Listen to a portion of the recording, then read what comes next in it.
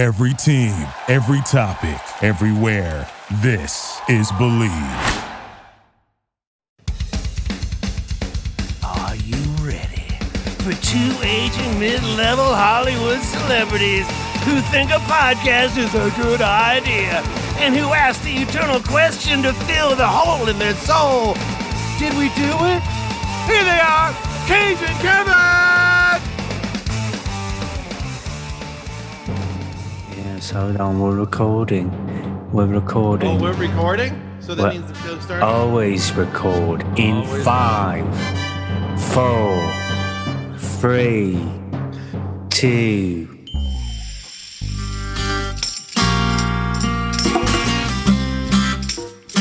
Oh yeah. STP.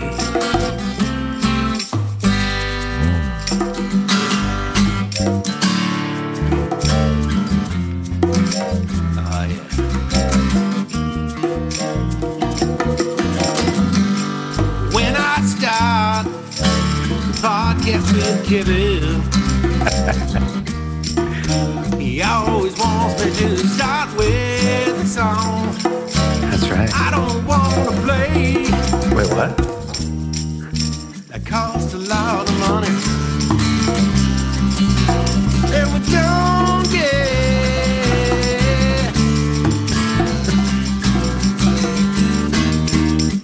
don't get paid on the podcast. Not yet, not yet. The only pay is from you, the fans. Patreon? Please like and subscribe wherever you can. It'll do you all a great deal. Yeah.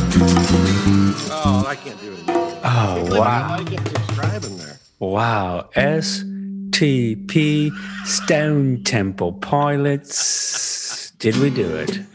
I don't know. We're going to have to see. Come on. That I hear. Oh, did we do it? Here we go. Oh, did we do it? What's that? That's the question that we ask on our podcast. Did we do it? Ow.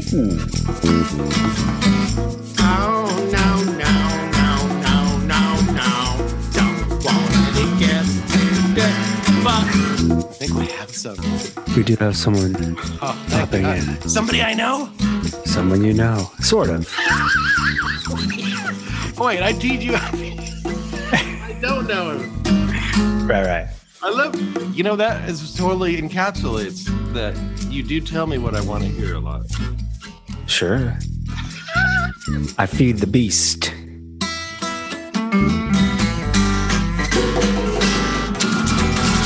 Yeah. Did we do it? So we do have someone popping by today. It's a pop by. It's a hang. It's a chit chat. It's a compare notes. It's a Hollywood. I like when you say pop by or like hang because it reminds me of, Kyle Mooney? I know Kyle very well. We did a little show together called Hello Ladies, the Stephen Merchant show that ran on HBO for one season, plus a movie, a wrap-up movie. Let's not forget the movie. You played a physically challenged person. I did. It was a guy who was in a wheelchair who was not necessarily empathetic. He was an aggressive ladies' man, much to Merchant's character's chagrin, because my character, who was in a wheelchair, was very successful with the women, and Steven's character was not. And they were friends, but adversaries at the same time. And Kyle played Steven's assistant, and he was hilarious. He was. That was a funny part for him, the assistant, because he played it great. But I was just going to say, what read to me instantly was your character represented that being sexy is on the inside. You know what I mean? I mean, he got all the ladies, and he was just completely comfortable. It's interesting about that show because I remember stopping by the editing bay, or as Steven taught me the phrase. He was on the deck. Kevin, come, I'm on the deck. Come on the deck. Funny. That's all you say now when you're editing to me. You say. I'm on the deck, so thank you, Stephen Merchant. You are so proud of that. Being on the deck. Yeah. I'm on the deck. It's so like being on the ship. You're on the ship. Yeah. I stopped by, and the show was fantastic. It was hilarious, but it had a bit of the British sensibility, the British comedy. It doesn't pander to the American audience. It's at times very, very cringy, as those guys do, Ricky and Steven. I think you're apologizing for them being a little behind the times. I'm going to have to say. Well, this was 2013, but Steven did turn to me and he said, look, he said, I'm just trying to make something that's funny. He doesn't subscribe to any sort of kind of what is appropriate rules. Did someone telling racist jokes say that? I was just trying to be funny. Yeah. I don't know if that washes. But in Steven's defense, there were no racist jokes. It was just not. It didn't have that kind of warm and fuzzy. Oh, I was making the example by of course. Of course. But he took the note, and in the movie, which was kind of the wrap-up movie, and the only reason why the show didn't continue on was there were new management came into HBO and they wanted a clean slate. They wanted to kind of start over. New management. The regime that had shepherded the show. What's going on here? What's wrong? We're under new management. It's kind of like the country. We have new peeps in charge. And they said, look, we love you, Steven. We love the show. We are kind of recalibrating what's happening here at HBO. Why don't you do a movie? And in Steven's defense, he kind of took the note, and the movie had a real undercurrent of charm and empathy. And it was really sweet. I have a reputation. I've heard, I haven't listened to an episode, but that I don't like anything. And I'll know. Have people told you that? People have said? People have said, like, man, well, it was Pam. Who? Pam. It was Pam. Well, yeah. You listen to all of them on a road trip, which I plan to do on a cross-country trip we're taking on the Did We Do It podcast. The Did We Duets? You're saying the band, or? No, we take a cross-country trip, like one of those Sure. A&E shows or something. And Sure. we're going to small towns. Like Ewan McGregor and his old mate that he met on a film project, but they were on motorcycles. I'm not really good with motorcycles. We're more city mice. Yes. They did it a few years ago. They did it again. And this time they used eco-friendly electric BMW motorcycles. So maybe we should get sponsored. Are the BMW, can you send us over the new X5 electric for our road trip? On the road again. I just can't wait to get on the road again. The life I love is making music with my friends. And I can't wait to get on the road again. On the road again. Going places that I've never been.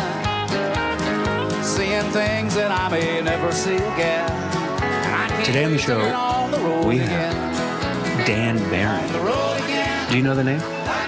He's my agent. As my mother says, Dan's so cute.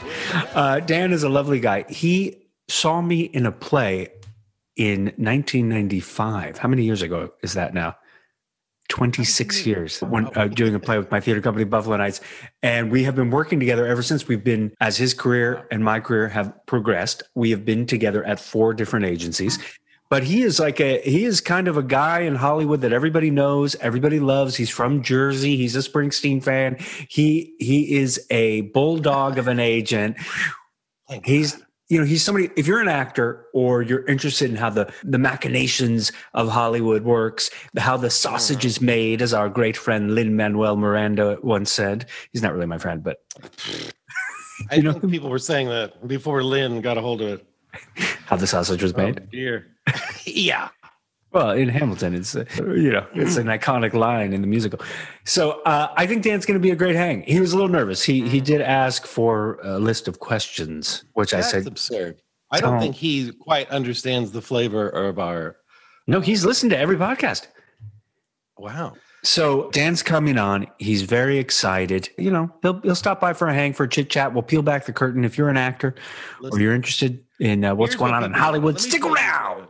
Stick around. Kevin, you're out of touch. Kevin, you're out of touch. You're out of touch. You're out of touch. Out of time, I think. Follow notes. You live in your Hollywood tower, your Hollywood bubble. You're a working actor. God bless you. Oh my God, it's Jack. Hold on. I'll get him on the cast. Dude. Rosecast. Yeah. How goes it? It's going good. What's happening? Just returning your call. Oh, dude, I did call. I got I got taken down. My post was taken down. Did you see the one of my shorts? I saw that. Yeah. Oh, Yeah, I was just showing off my new shorts and they took it down. Dude, you should tell him he's on the cat. You know what I mean? well, So he the doesn't. one you were trying to get taken down. No, I wasn't, and my mom was pissed. Dude, I'm doing the podcast right now. Okay. Oh. Call me after. Okay. Can you believe that? Well, you sent me that photo of a close-up of your genitalia in some tight shorts, and I thought, dude, what? Why are you sending me this? And then I sent you then a saw it picture on of my- Instagram. okay.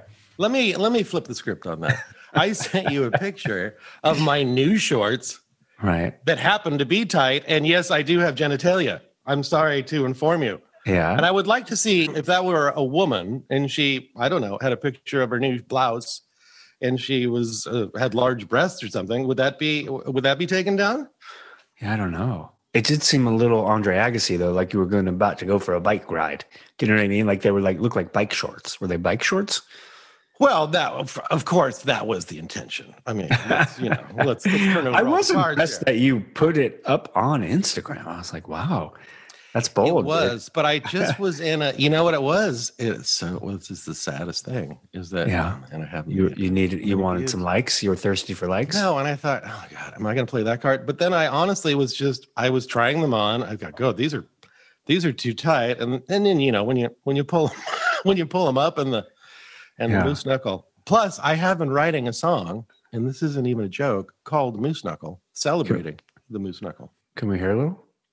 Well, it's sort of it's not really, but I mean, this WIP, is all the start. work in progress. Work in progress. That's all right. We Starts got like, this. You heard about the legend of the camel toe? Well, let me tell you, brother, there's more to know. Diddle diddle diddle on the mount, diddle diddle diddle moose knuckle. Doom, doom. Everything Moose that you knuckle. want to be, moose knuckle. Knuckle. You can't get it for free, moose knuckle. Knuckle. Look behind your own bed buckle. That's where you're gonna find your moose knuckle, or something like that. You know? You can see where it's Look going. behind your own belt buckle. That's where you will find your own moose knuckle. And we'll be right back here in the morning zoo. That was Kyle Gass's new song, Moose Knuckle.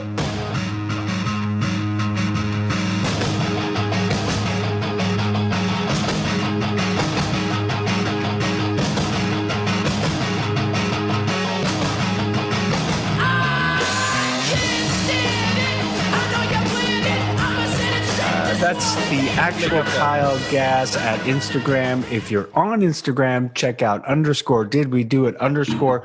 There are a couple shout outs I need to give before we continue on, my friend. We have a fan. Turns out this is a guy I worked with back in the Alias days. He was a stand-in.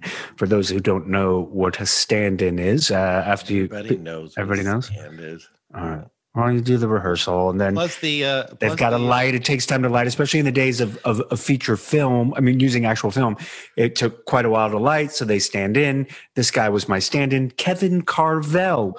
Wonderful dude. Reached out, said he's listened to every episode. In fact, he makes comments on each episode, which songs he likes, which bits he likes. So, Kevin, we appreciate the love. His name's Kevin too.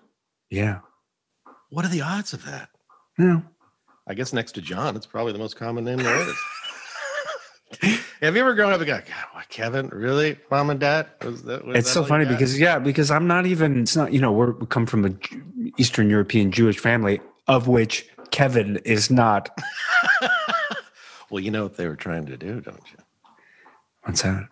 They were trying to Protect me they from wanted to the help you anti-Semites? fit in. Yeah. Yeah. I think so. Well, my father was really into Irish culture, supposedly, and he loved the name Kevin. I will say, though, you are a Kevin. I think you are the Kevin. But isn't it because, people say, like, I could never see somebody else No. play that role, or I could never look at you and think of it. I can't look at you and think, like, you're a Kyle. I look at Jack. He's a Jack. It's a Tenacious D. I look, you know what I mean? Like, You know where that phenomenon comes in is when you do temp music for like a movie or TV show or something. Yeah. You just put in music that's maybe famous. You're not going to be able to afford it. Sure. Something from The Mission, Ennio Morricone. You know what I mean? It's like for some. And it's perfect. Yeah. And then you watch it, and then as you know, when you're editing, you have to watch it again and again. Yeah. And then everyone gets used to it. And then now I can't watch that scene without. Right. Carter, put in a little rousing music from The Mission, and Kyle and I will do something serious. All right. I got do something. Kevin, the numbers just don't add up. If they continue in this direction, we will throw. Got to do something. Well, this is what we've got to do. What? We've got to stay positive. Do you understand? My teacher in the Buddhist philosophy said consistency is love. Consistency is love. This is in the moment, Kevin. You don't have time to pontificate. We've got to do something now. Let's do it. All right, see? So with the music, it sounded better with the music. Now, we can't air that scene with original music because now people will associate the great Ennio Morricone's soundtrack to The Mission to the bit we just did. Oh, what a great bit it was. So one more shout out. My kids' principal, Diana Wilmot, up in Northern California. She's listened to every podcast. She's a huge fan of yours. She loves the D. She loves music. I actually saw her at a Dead and Company show. We danced. We had fun. Wonderful woman. Her husband's great too, Dewey, and her kids are great. And she's dealing with a little health crisis right now. And she's such a positive person. She's battling through. I thought maybe you could give her, some inspirational notes on the guitar just to help her through. Diana, this is for you. We're thinking about you. I know life gets tough sometimes. Gotta stay positive. Keep hope alive. Yeah. And listen to Did We Do It, friend. It's for you, Diane.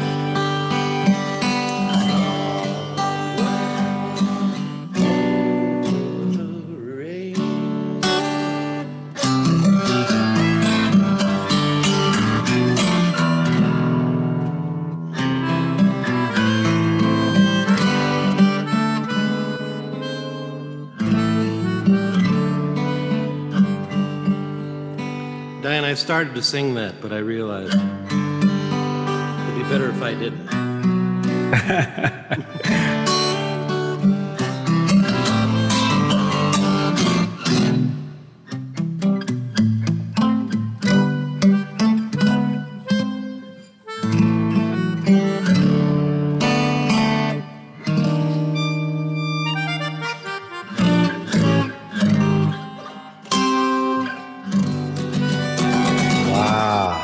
Diane, feel better. Feel better, Diana Wilmot. We love you. And that gave me some chills. Some chills. That was good. It's funny. What the takeaway I got from that was if you listen to Did We Do It, your troubles will slowly fall away off the bone. Well, maybe it's I mean, Over the Rainbow it was really an idealized vision of what things could be. Somewhere over the rainbow. So I don't know if you know, it is the 35th anniversary of the great film Taxi Driver. Did you know that? And I have a surprise for you. What? We've got somebody in the waiting room. I met him recently through my friend Bradley Cooper. They worked together. Yes, they worked together on the David O. Russell film. And he's really cool. He started listening to the podcast and he wants to say hello. Hold on, let me bring him in. I can't believe that. How did you? Bobby D, hold on. Let me get him. Kyle, how you doing? Robert De Niro? I cannot believe. Why are you doing our podcast? You know, Kyle, I like to support art. I like to support people that are doing good things. Do you understand what I mean? This is amazing. I can't believe. Well, listen, we're such big fans, and I can't believe you're here. What I want to talk about today is a movie, Taxi Driver, 35 years. Have you seen it? When was the last time you saw it, Kyle? I've seen it so many times. I love that. It's an iconic motion picture. Oh, thank you. You were fantastic. I remember. Thank you. Are you talking to me? Remember that part? Of course, I remember when you talking to me. You were alone in your own room, and you're talking to me, like you're going That's crazy. Right. And then you had the mohawk.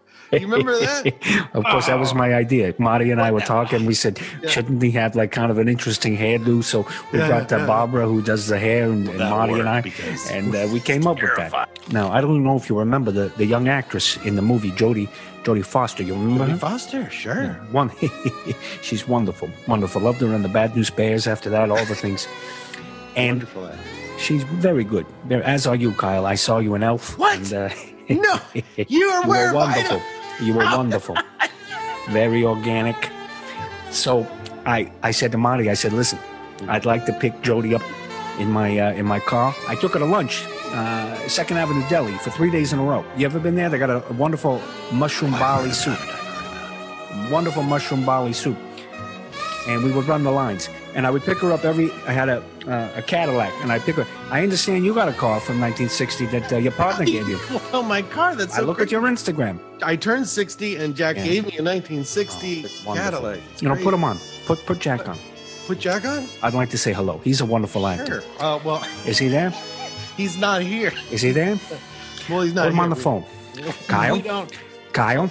It's funny because he just called me on the phone. He called you? Tell him to call me. Kevin said if I come on, I could talk to Jack. Kevin's going to cut all this together. So You know how Kevin puts together. Yeah, he's wonderful with the editing. He's wonderful. He's a wonderful. Did you ever see him on the Pauly Shore show? He was wonderful. Yes, I love that Pauly Shore. I just can't believe you came in. Thanks, Bobby. I loved you guys, and you listen to me. You're going to do it. You're going to make it. De Niro. That was amazing. How did you get him? Well, I don't know, dude. I just asked him. That's the thing. Get him every. You just have to ask, and thou shalt receive. It's in the Bible.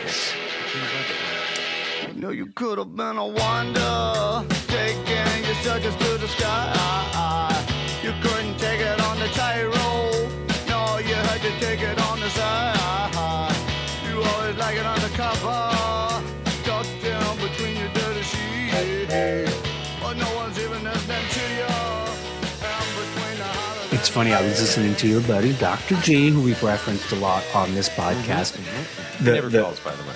He never calls. He never calls you? I don't think he has my number. Can we get him on the podcast? We're not real. Can we get him on the... Somebody, our people. I think we can get him. Listen, we got some good ones coming up. We got Kyle Mooney. We got Colin Hanks. I just brought him up. What? No, we got Kyle Mooney. We got Colin Hanks coming up. Dude, we got Bret Michaels. No, we don't. Stopping in the studio. Yeah. Rock of Love? Yeah. Well, I think he approached us, actually. And he approached us. Bret Michaels. Somehow he got wind. So I was listening to an interview with Dr. G, and he was talking about how the Foo Fighters were asked to be Mick Jagger's backing band on SNL because it was without the Stones. This was a few years back. Yeah. And they got to the sound check. Rehearsal, not the sound check, the rehearsal. Because I guess you've played on he's played on SNL, which I want you to get to. But there's rehearsal throughout the week, right? Mm-hmm, mm-hmm. You don't just show up on Saturday as the band. It's a live show that rehearses during the week. Yes, right. Even for the music as well. You have to kind of get the camera blocking, and you want to play your songs. So it got to rehearsal, and Mick's like, I've been up all night, you guys. I'm sorry. I was working on some stuff. I'm not going to have the energy today. And Dave's like, yeah, dude, whatever. We're just marking it. It's rehearsal. And then I think they might have played Jumpin' Jack Flash for me. And as soon as the first chord, Mick was doing the thing. He was dancing. He was roostering all over I was born. And he's going back and forth. And it's just like, and Jay's like, oh my God, it's Mick Jagger doing his thing for us, my manager, and like 4 camera guys and his publicist. Sure. And I started thinking, like, when you're a performer like that, even if it's like 6 people. Well, what are you practicing for? I mean, are you practicing to be like a relaxed guy? I mean, actually, we do that. And so we're sort of marking it, as we say. Yeah, but I've seen videos of your sound checks, and they're always full energy. Really? I haven't seen those. I like to see them. Yeah, actually, that's sometimes the most fun. The sound check. It's pretty loose. And that's where you play all the covers, which reminds me, Yeah, you sent me that cover. What was that one you guys did it was a U2, maybe when you did the U2 song, Sunday Bloody Sunday. No, it was a Thin Lizzy. Yeah. We did Tonight Is Going to Be a Jailbreak. Yes, Jailbreak. Somewhere in this town. I don't know why Is that I'm on talking YouTube? British. Us doing Yeah. Jailbreak? Yeah. I think we opened every show with it, so it's good. All right. Can we, Carter, can we pop that up? It's a great song, but I remember you sending me the sound check of it, and I was like, man, these guys are playing. You guys are all jamming like you're playing for 50,000 people. Right. But isn't that kind of the fun, or isn't that? Yeah, I know. Yeah. How else can you do it though? I'm not asking for justification. I just find it like that's just the artist thing. It's like we can't not perform. Right. It is though, but you do. Actually, I've seen some like Stevie Ray Vaughan sound checks, and it's just kind of the same, only just kind of dressed really relaxed, and it's just kind of like kicking it. You know? Well, maybe better, because I always think like, my best takes are the ones when the camera's on the other act, because I'm so relaxed.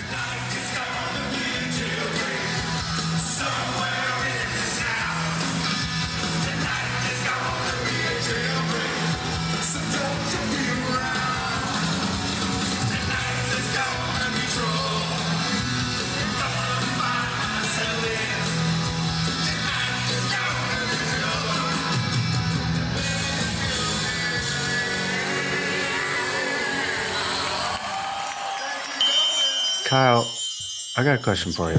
Yes. Are you looking for shoes? Oh, I love shoes. Sure. More specifically, are you looking for a fresh pair of sneakers, kicks? Well, I like sneakers, but I'm kind of into the vintage, retro, classic designs. Really rare sneakers. Yeah, it's kind of my thing. Well, I know where you can find them. What? eBay. What?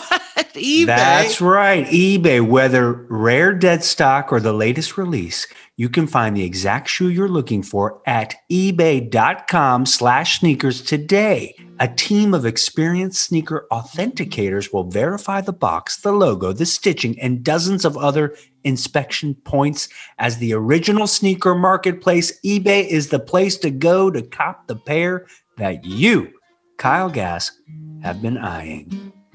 And it also protects sellers with a verified return process. Give us a little jingle jangle for eBay. eBay, they're coming through on eBay.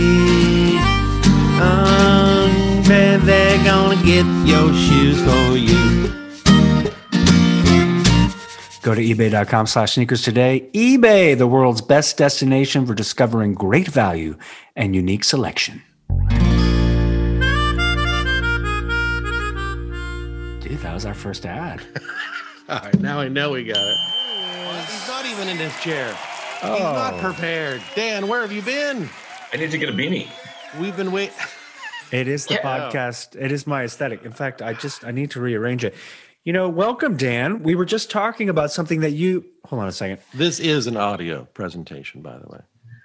You could probably... you could probably do it. Is that just so you feel better? You What? have the beanie on? Well, it's my podcast aesthetic. I know, but nobody sees it, so I'm saying it's for No, you. well, I am when we do the YouTube channel that they're setting up over at Believe. Do you believe? That's not good. Well, it's Dan, how are you? Welcome. I'm excited to be here. I've been listening. Did Kevin tell you I've been a big fan? I've been listening. I've listened to every one. He has. That is crazy. That's crazy flattering. I can't believe say you I've have listened the time. to any other podcast consistently. But it's What's been your takeaway so far? Uh-oh. What are your asking for notes? Do you have any Oh my notes? God. I know you always like to say I'm the actor. You don't like to give me notes, but what are the notes? Exactly. You are. Well, No I didn't pressure, have, but- did I have entrance music? Oh my See, God. I suggested it, and Kyle said that it might make you feel a little awkward to have entrance Matt music. Walsh got entrance music. I just said that, Dan. I said, play him in. And he's like, I don't want to make Dan uncomfortable. Because I said you were nervous. I told you. Hey, ladies and gentlemen, welcome to the podcast. We have Kevin's agent of 45 years, Not that many. a denizen of Hollywood, Mr. Dan Mann. Hey! We hope to see Dan on a podcast. All right, you can see where this is going. Amazing. There it is. Amazing. Not 45 years, but Dan, We have worked together now. I put it together for 26 years because I believe I was 24 when we met, when I was doing sophistry in 1994 with Buffalo Nights at the Lost Studio on La Brea, which I don't think you saw. I didn't see. I got to meet you the next day or the next week. Everyone, Patty and Holly, came back and they were like, we went to the play and we brought this guy back. You got to meet him. And that was that. And I had an agent at the time, Sid Levine. Right. You talked about that on the podcast, Frazier. What do you call you, Frazier? He called you Mr. Frazier. He was. They're doing a reboot. We got to get you on it. As painter number 2. Oh my God. Yeah. Or a new character. Kelsey's stock got to be down though, doesn't it? So Patty Wu of the Wu. I thought it was 95. I thought it was 95, but it might have been 95. Okay, so 25 years. So Patty Wu, she's still agenting. She's a manager now. She's a manager. I walk into the office where Holly, who later became my manager, is now also she is out of the business, and you're laying on the couch in the waiting room. I think it was just towards the end of the day, and I'm like, "Is this a courier?" I hope so. Who's this guy? This is an assistant? And you're like, "Oh, hey, I'm Dan. I'm one of the agents." I was like, "I like this guy. He's just chilling in the lounge." I probably had just started there. That was probably my first agent job. Because you're a couple years older than me. A couple. It reminds you constantly. You grew up together. My IMDb age, my age is not on IMDb. Oh wow, nice. No, it's okay. No, how do I get mine off? I'm about to turn 53. How do you? How can we get my age off IMDb? Is that possible? It doesn't matter. Doesn't matter. Everything is known. It's everywhere else. Mine used to always be 61 when I was born, and then someone finally clued him in. It's like I wanted that one extra year to live. Kevin, if we took it down over there, it's somewhere else. You know, it's on your alias trading card, maybe. Or my Buffy trading card. I do have quite a few trading cards. So we met there, and then we have been, our careers, I like to say, have kind of progressed together. We have been at 4 different agencies together. Now, wait a minute. At the time, though, Dan was the bump up, though, right? Because you had an agent. And then, Sid Levine, and I had to call Sid and tell him. And you said, Sid, I'm sorry, I'm going to move on. I'm too big for you. And he was, I remember him saying to me, Kevin, I knew this day was coming. I knew this day was coming, Kevin, and I wish you nothing but success. Which is why we're pitching Dan the Sid Levine story today. I think you should play Sid, Kyle. You would be a great Sid. Oh, my God. I would, yeah. I don't think I ever met him. Sid Levine? We all know each other, But I'd like to say something I've noticed about you over the years is that anytime I meet a casting director or another agent or somebody associated with the business of casting or somebody that I would meet, Allison Jones, Meg Lieberman, these kind of, casting director luminaries, they all love you. Oh, we love Dan. We love Dan. And what is it? I mean, I know that's kind of a weird reputation, Kevin. Yeah, I mean, but how does one establish a great relationship? For God's sake, what is that? No. I mean, I'm not saying what is it about you that you love, but like as an agent, what is the approach? I'm just curious, like, what is the approach? Straight shooter? Yes. What he says? Because I can't say that. I can't say it's my even temperament, but it would be. Do you have a little bit of a temper? Not as much as I used to. Really? But I would say, yes, straight shooter. You have gone through quite a few assistants over the years. Is that attributed to That's normal. My father says the same thing. He's like, every time I call there's a new guy. What happened to them? That is also the evolution of life. No one is going to stay as a talent agency assistant for. I haven't seen my agent Michael Green in about 9 years, probably. But I remember the thing was they would always be changing offices, and there was always like, this is the one, we found it. This is the perfect home for us. And then a month later, they would have moved somewhere else. Hi, Kyle. It's Michael Green. Reason why, yes. Why have you been moving so much? It's Michael Green. The reason why we change offices, Kyle. Real estate in LA is very expensive. Oh, it must be crazy. It must be. And scene.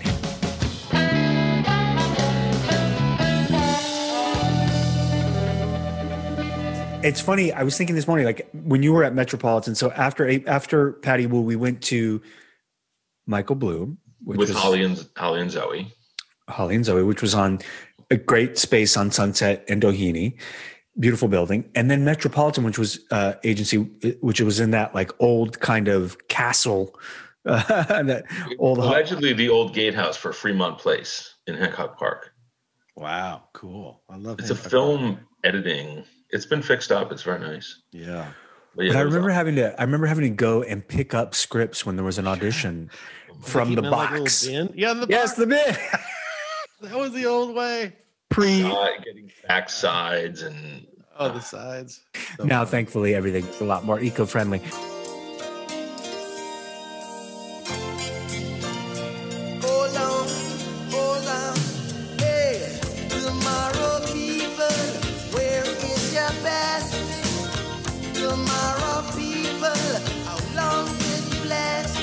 Done Felicity, right? And there was a part that came in, and I thought, I am not right for this part at all. We've talked about this. The guy's supposed to be in his mid-40s, overweight, balding with a ponytail and a Motley Crue t-shirt was the description. I always pictured, when I read it, I pictured the Simpsons, the comic book store owner. That is what they were going for. Right. And you were like, just go in, JJ. You're always the just go in guy. Sing for your supper. No, I thought it was one of those roles that could do anything. And I argued with, I teased her for years about it, Janet Gilmore, about that. So they didn't even want to see me for that? Because it was not written like you. Right. And I said, he's done, I know JJ. You were wrong for the role. Felicity, why not try this? This could be anything. It's one of those roles that could be anything. And they saw me, and I ended up getting the part that day. Like they called Kyle that day and said that they had hired me. And there's no test. Once no test, because they were so concerned about probably landing some of the larger roles on the show. They just said, this is JJ's guy, right? And I remember watching the screening of the pilot with you, Dan. It was at the theater, maybe at Disney. And I remember do you remember what you said to me after the pilot? I said something about he's going to be huge. JJ. Yeah. He's going to be Spielberg. Yeah, you said he was going to be the next Spielberg. Yeah, no, that was one of the maybe 3 or 4 pilots that I've seen in 30 years where I was like, wow, this is a game changer. And you said that to me. Yeah. And I was like, what? Really? You think? Oh, God, that's so exciting. So then we went to the upfronts, which explain real quick what those are and how they've, changed over the years. But at that time, they were kind of a big to-do. The network petting zoo, how you like to call it. Exactly. Or 4 days of the same bar mitzvah. It's they haven't had it for the last couple of years. Well, the last year, I guess, 2 years. But it's all the upfront. They sell all the advertising to Madison Avenue, and they show them all the new fall shows, and they parade all the talent in, and all these. It's dog and pony. Different presentation, and then afterwards, it's a bunch of drunk Madison Avenue guys meeting all the talent, getting all excited, and lining up and taking photos with the cast of these shows. And in exchange, I'm going to call it a meet and greet and a grip and grin. Yeah, Kyle, you've done a lot of those. Of course. Even pre-pandemic, they scaled them down over the last couple of years, but they would really bring out the stops. I mean, these huge parties at like Wallman Rink at Central Park, with Fox and CBS. It's got to be, and the power of the major networks has to be diminished now, I'd imagine. But yeah, we missed it. They didn't have it this year or last year. It's a real rite of passage, especially if you're a young actor and it's your first TV show. It's super fun. They fly you in. I mean, everything is like ultra first class. I mean, you're not just staying in a nice hotel. You're staying at actually, Kevin, I think at the time, the first time you stayed at the Trump Columbus Avenue. Yeah, I did. And wow. That was that one. And then Four Seasons the year after that. Proud. I hope. Well, I remember The Practice was the show that was the big hit on ABC. And they were the dog and pony show before the cast of Alias for our first year. So they're out on stage, and Jimmy Kimmel, who Kyle, you've been on a number of times, but Trainwreck we played once, not long after that.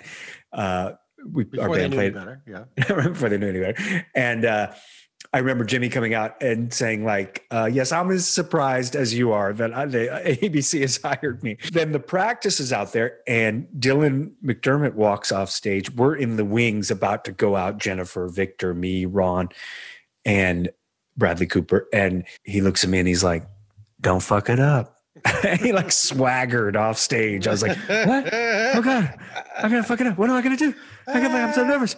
And but you really don't do anything. You walk out, you walk on stage. They're like, hey, they show a clip. It's like the cast of Alias. You wave, and then you walk off. And you're like, wait, you spent $12,000 flying me and everybody in and putting me up, and that's the product. Yeah, you're the thing. Yeah, super fun. I have a question. I remember, Kevin, we came out of the hotel. This freaked me out. We came down from the hotel, and there was a guy. They know where everyone's staying. Yeah. And there's a guy on the sidewalk with a picture of you from the X-Files. Yeah. Like, sign this. And I'm like, wait, how did he know you were here? And he had the right photo. I mean, it was just, mind blowing. I never understand that. Like, I'll go to places and then there's guys who will just whip out photos from the airport. There are leaks at the airport and they're pros. They're actually hired to go. Yeah. They'll have photos from you like a Buffy or X-Files or Alias or whatever. Runaways. Kyle, like you probably get that all the time. Like, how do they find you? The running shtick that we have is that I don't like the pros. And so I'll give them a quiz. They'll be at the hotel or the airport or something. And it cracks Jack up when I ask him questions. Can you name 3 songs off our first record? And of course they don't know. But then it's so funny to watch them try. And then I shut them out. I don't like the pros. I don't know why. It doesn't really take that much time. But I have a rule for those guys. It's like sign 1. You're not going to sign 30. Yeah. Yeah, that's pretty. I also remember the first year of Grey's Anatomy. Were you there with us? Were you there that year with me? Do you even remember? I was there with you every year, I think. You were there, yeah. We like palled around. All the Polaroids to prove it. Yeah, the Polaroids. Because Kyle, you would have to the ad people would take a Polaroid with you. It was like the end of Hangover. Where the photos. Yeah. And you could tell like which one was year 2 or 3 because Jen stopped showing up. And then it's like, yeah. Yeah, I'll go to any of them. Like, as long as they keep asking me to go, I'll go. You'll put them on the Did We Do It website, I think. I believe it's called a boondoggle. So going back to the hotel, and this kind of inebriated kid starts walking towards me. Hey, man. Hey, dude. Oh, what's up? I'm TR. Dude, it was TR Night. He's like, I'm on a new show. And I just have to say, I kind of patterned my character a little bit after you. Oh my God, thanks, buddy. That's so nice. What's the show? It's called Grey's Anatomy. What's it about? I think I saw the clip. It's like a doctor show. Yeah, we're all nude. And I was like, dude, I think I had a few cocktails. I was like, dude, it's tough. It's tough. My medical shows, you never know, but good luck. You gave a point? I gave him a point. It's going to be awesome. It's going to be awesome. And it turned out. Right. I think we were canceled the next year. And years later, they went on to run for 16 years. Like, we were immediately canceled. Alias. How many seasons was it? 7, 9? What did you guys run? We did 5 seasons. But it was only because actually Jen, God bless her, she wanted to have babies and she didn't want to do it anymore. So they tried to bring in Rachel. Season? Oh my God, They brought in Rachel Nichols to be kind of the new. How many times have we seen that? Or they tried, like, we can keep the money machine going for 1 more year. And that's that's the hard. Paul Provenza, Northern Exposure. Right. Or even X-Files when our boy Robert Patrick came in, right? And they kind of try to. Oh, did they reboot? And Annabelle Sciorra. They kind of, that was the new Mulder and Scully. Oh. Do you get that a lot? Like when you from your desk, do you hear that a lot? Like shows trying to keep on the air and let's. We want a Sam and Diane Cheers kind of. Less because of the streaming universe. Like they tend to do things 3-4 seasons and then they're done. Right. But yeah, if something's kicking off cash like that, everybody wants it to keep going. That's what I always loved about the Brits when they do like 2 seasons. The story's been told of The Office or whatever.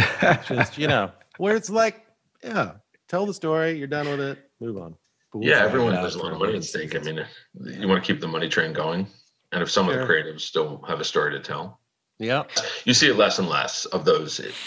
16 seasons. I mean, it's such a like Grey's Anatomy network television. It's such an anomaly now. I What can't about tell you. this? Can I pitch Dan on a show real Yeah. A procedural starring Kevin and me. Yeah. CSI Los Feliz. Wait a minute. You know What I do we mean? do? What's our special skill, though? What do we? Well, it's a comedy, so we're making fun of the genre. So, Okay. That's my pitch as an agent. Like when I'm talking to people, I'm like, yeah, you don't really want to do a procedural. You could do the next CSI Culver City, but like you don't really.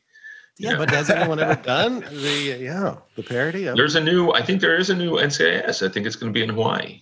Oh, dude, can you get me on that? That sounds good. I'd love to go to Hawaii. I'll do a set visit to Oahu. Come on out. I remember when you showed up to ukulele music.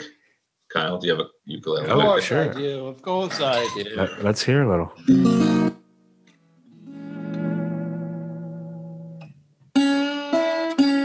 No, I guess I don't, is the answer to that. No, it sounded good. That first chord sounded very Hawaiian. We were very good there. I'll come visit you in Hawaii. Bring you clubs. Now, what about the reboot madness? Do you seeing a lot of that? Like shows they're constantly rebooting, I've noticed. Yes. And I don't think it's necessarily lack of originality. I think there's, when you have 500 shows on, I think people want something that is recognizable, that people are going to like, oh, that seems familiar. I'll go watch that. I remember reading this thing that brand identification is so powerful that even failures, if the name was out there and they promoted it enough, they will reboot it as power. People love the recognizable. Yeah, I can't tell you how many emails. There have been movies that have been unsuccessful that they've turned into TV shows. I'll think of one in a second, but yeah, exactly. It's the same way. Also, like a lot of TV shows are IP, whether it's books as well. Something that's recognizable. It cuts through it's the noise as opposed to something way more important. But what's sad now is I'm so old that like I'm covering. I'll be covering a show or reading a script or something like, oh yeah, I covered this the first time it was around. Gossip Girl for sure. Exactly. How many scripts do you think you've read in your career, Dan? Oh my God. I mean, pilots alone, 100 a year, easy. So 3,000. But I mean, do you ever just like, I can't, or they're so bad that you just, I can't get through this one? You know what? The stuff that it comes to me, it's already being made generally. I mean, I have, everyone like, the gynecologist has a spec and like this one has a spec and like, there's those that are just terrible. But the stuff that's coming. Gynecologist scripts are the worst too. Well, Kyle, you get stuff sent to you all the time, like music, right? I mean, don't you? Like, hey, go check out my song. Oh, well, we have the Cupboard of Dreams where we get CDs on the road with people like at shows, and then we put it in the Cupboard of Dreams. I want to ask a question to Dan before I know you have to go. For everybody out there, and this is a question I'm sure so many people have the dream. They want to come to Hollywood, and they say, how do I get an agent? And I'm wondering, from an agent themselves, what advice would you give to people coming in fresh off the bus? Are you going to go perform on a hay truck, Robin Williams? I'm going to do episode 7. I love, like, I called Kevin, I'm listening to the podcast and I'm like, wait, you're talking about Robin Williams. Why are you not? I stopped the podcast and I'm like, why didn't you talk about the Robin Williams story? Meeting him when I was in high school, sure. Like, just keep listening and shut up. No, but I love. I don't think I said shut up. I love that story because yes, it is what Robin Williams told you, which is like, if you want to do this, just do it. And I think what people are really fortunate now, where Kevin, when he was in high school, he did have to actually go and perform on the back of a hay truck or do Buffalo Nights plays and hope somebody like me would show up. Where now no one wants to do those. Which no one wants to do those. No one really wants to go to those. We happen to be there. No, we happened to be there. We had a client doing one of those. Corey Barton, yeah. Well, in that play, we did get quite a bit of attention.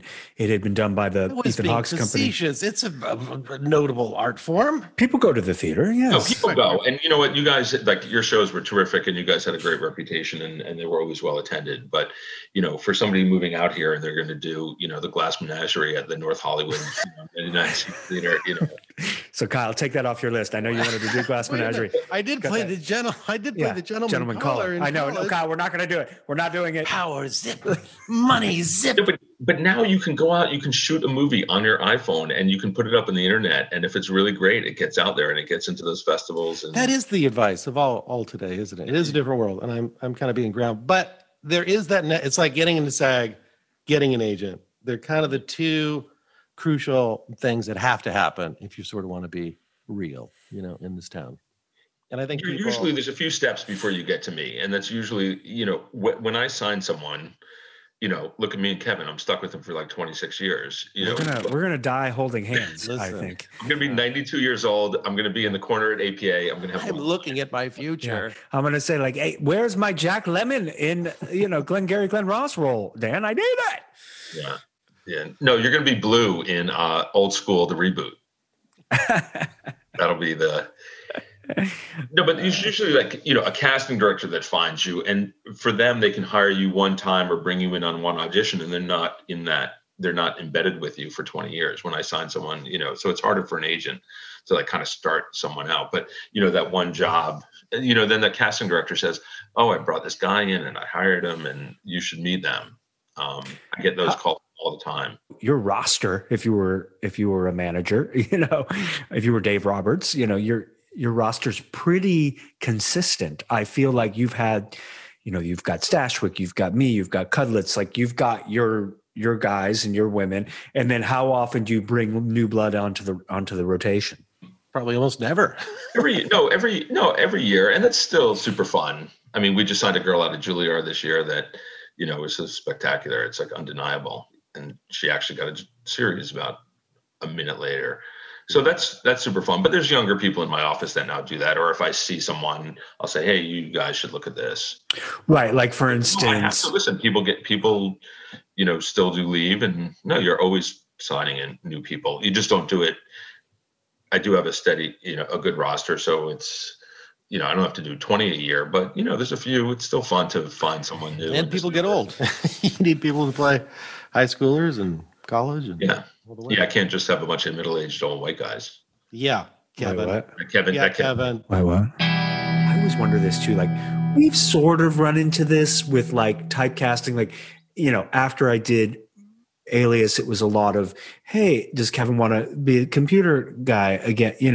And we've been able to kind of break through that wall. And you said how much? Of course I will. Well, now I do. Then I was like, I'm not playing the computer. Now I'm like, I'll do the computer guy. Yeah.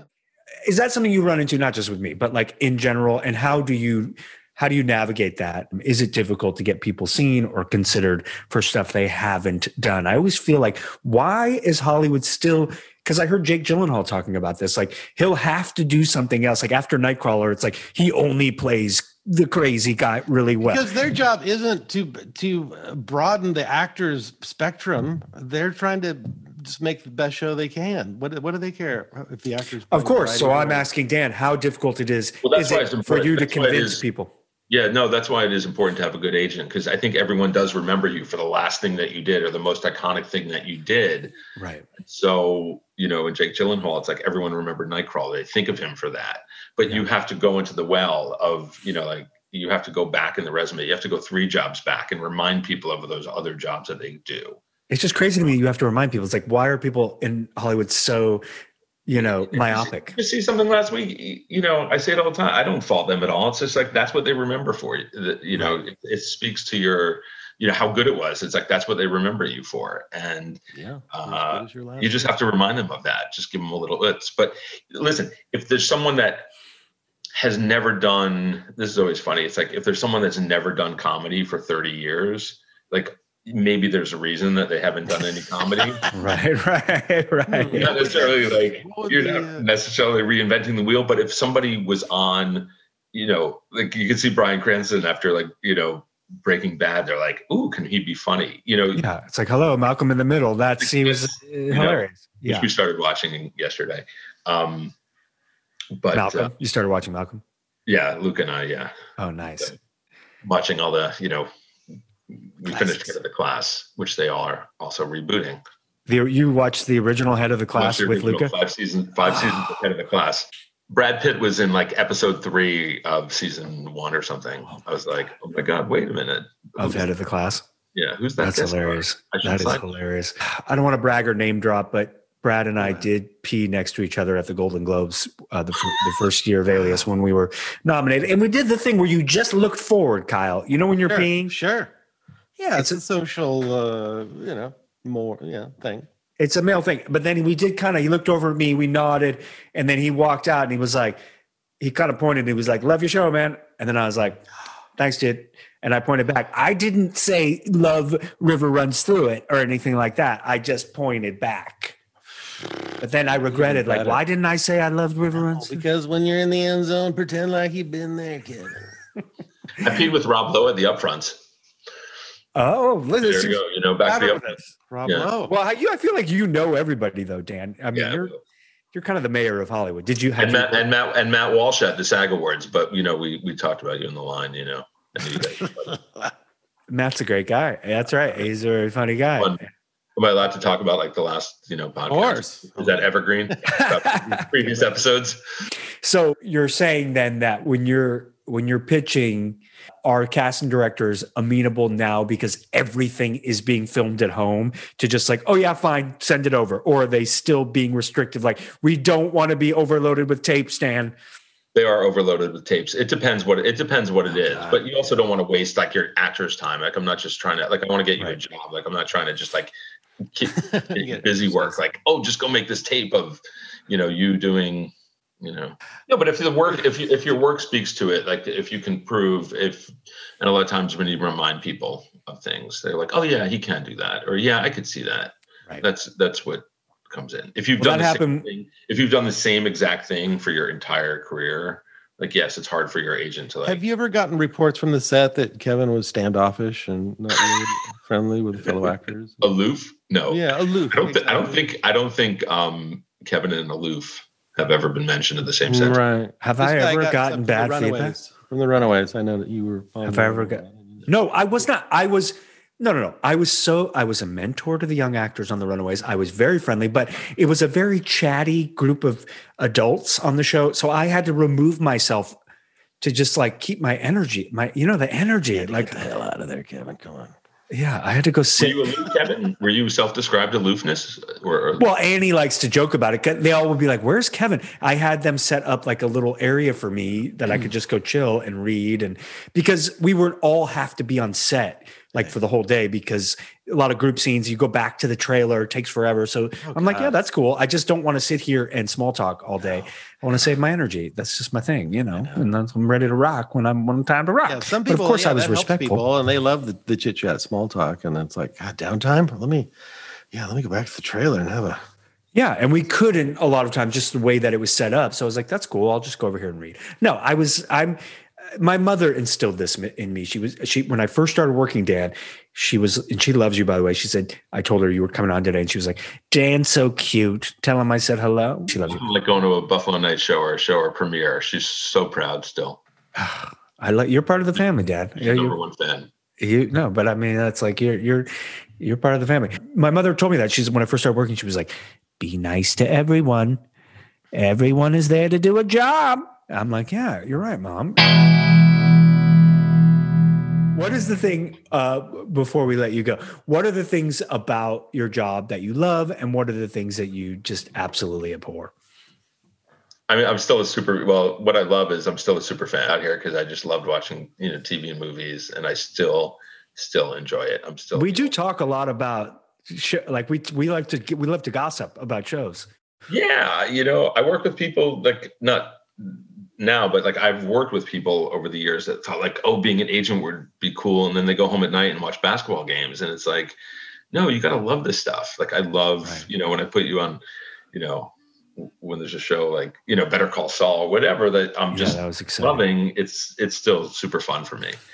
So. I thought of a funny thing about Better Call Saul. I didn't tell you this, Dan, when we were talking about people like approaching us. I went to the doctor and he was like, Dr. Waxman, he was since retired. You want to buy a watch? And I was like, what? Do you want to buy a watch? No. He's like, I'm doing it. Better Call Saul. I saw you in Better Call Saul. I was like, oh, I wasn't thinking about that. I wonder if people realized how many times for them doing your bit for you, they really want you to share in that pleasure as much as they. Yeah. By the way, I wanted to talk about, I was at the Actors Gang Space 1999, or Party Like It's 1999 New Year's party. Yeah. God, we threw some crazy. I had like sort of a little bit of an Actors Gang connection before I even met Kevin. With No, it wasn't really a connection. It was, I had a client that took me, he's like, oh, you got to check out the show. So when you guys were talking to JR and he was talking about Cool Cops and Kick-Ass Militia, I was like, oh, I went to those shows. Yeah. It was fun to hear talk about. But I went to that New Year's party and it was everything you described. Dan, I know that you weren't a big fan of Famish. Kevin, what was that? I'm sorry. Remember Famish, our show that Kevin and I wrote together? Vaguely. Oh, wow. See, it didn't really that big of a fan. Look at Kevin is just hiding his hands in embarrassment. It was versions of us. Remember, we were trying to. No. I vaguely remember, but I'm more of the children's, the chickens. Oh, the Farmhouse Jubilee. Farmhouse Jubilee. Yeah, we got another failed project of Kevin and us. We have so many failed projects. No. How do we should get that going again? How do we avoid Insider? The Entourage was like a unicorn in the sense Insider Hollywood projects are always tough to sell. Remember action. It's like until it gets sold. It's the dumbest rule. Everyone says like, oh, this is going to be a tough, like a Western's going to be a tough sell, and then they go and make Unforgiven, and then you have 10 years of Westerns or a female-driven kind of the angle on it. I mean, or the take on it if it's original. But what about the business that you seen that's changed, or that you don't like anymore, or that you think can be changed? Is there anything that comes to mind, or are we getting into some deep waters there? There's so much about that, but yeah. No, there's still I love dealing with people, and like, millennials love to, some of that personal connection is lost. Like a lot of things are like agenting through text and email now. Right. Yeah. It's still. Do you talk to me the most out of all your clients?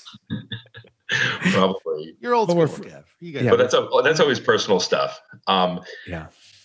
No, I still like that personal touch, but no, it's not. I don't think it's really changed that much. The volume is so different now, and it's a year round. There's no downtime ever anymore. The traditional pilot season is no longer. Yeah, that's done. It's a year round. Is it all done? Is for like it's official? There's still like a network pilot season. I mean, we're in it right now. I got 800 emails while we were just talking, actually. On a Sunday. That ain't are any of those about me, Dan? Let me just see. Let me search for Offer and Kevin and see if anything. Oh my! I mean, I did like Offer. Not yet. Oh, Kevin. I mean, I really a little audition for Dayquil. You'll call me tomorrow morning. We'll check in on that one. Would you say I'll audition for Dayquil? I don't audition for Dayquil, sir. Okay. NyQuil only. NyQuil only. Should we wrap this up? Are we feeling good? Let's wrap it. We got it. I got a tennis game to go play. Yeah, you're playing tennis now? It's a new pandemic pursuit. I like it. Did you play when you were younger? I did play when I was younger. I took a 35-year break and started last year. Wow. Great. I love that. Kyle's been leaning into golf really strongly. Another great Pando activity. I think we got it. Yeah. So the bike thing was always there. Like that's like the greatest Pando activity. Dan Barron, ladies and gentlemen, Hollywood agent, one of the best in the business. You guys are the best.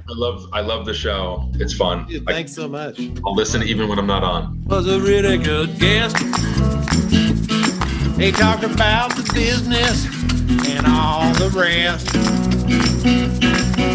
He talked about Kevin and all the things he did. That's what he did. I don't have any more. That's great. Dan Barron. And all the things he did.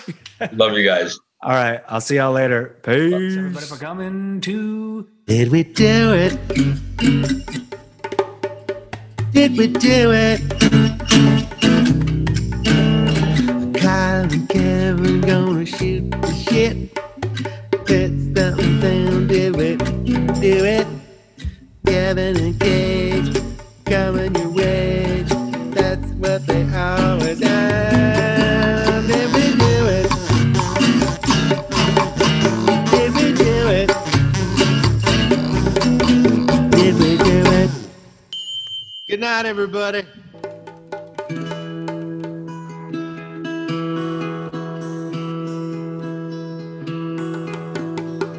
Please like and subscribe.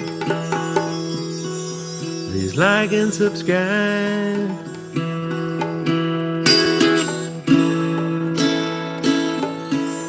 It will really help me.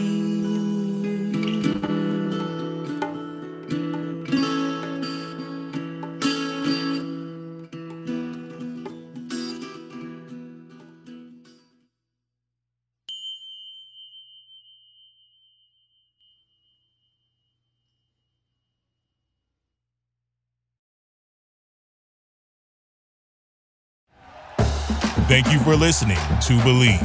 You can show support to your host by subscribing to the show and giving us a 5-star rating on your preferred platform. Check us out at Believe.com and search for BLEAV on YouTube.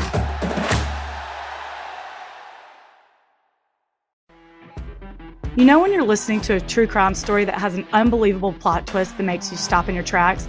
That's what our podcast, People Are the Worst, brings you with each episode. I'm Rachel. And I'm Rebecca. We're identical twins who love true crime cases that make you say, didn't see that coming, and we hate the people responsible for them. Listen to People Are the Worst now on Apple, Spotify, or wherever you get your podcasts.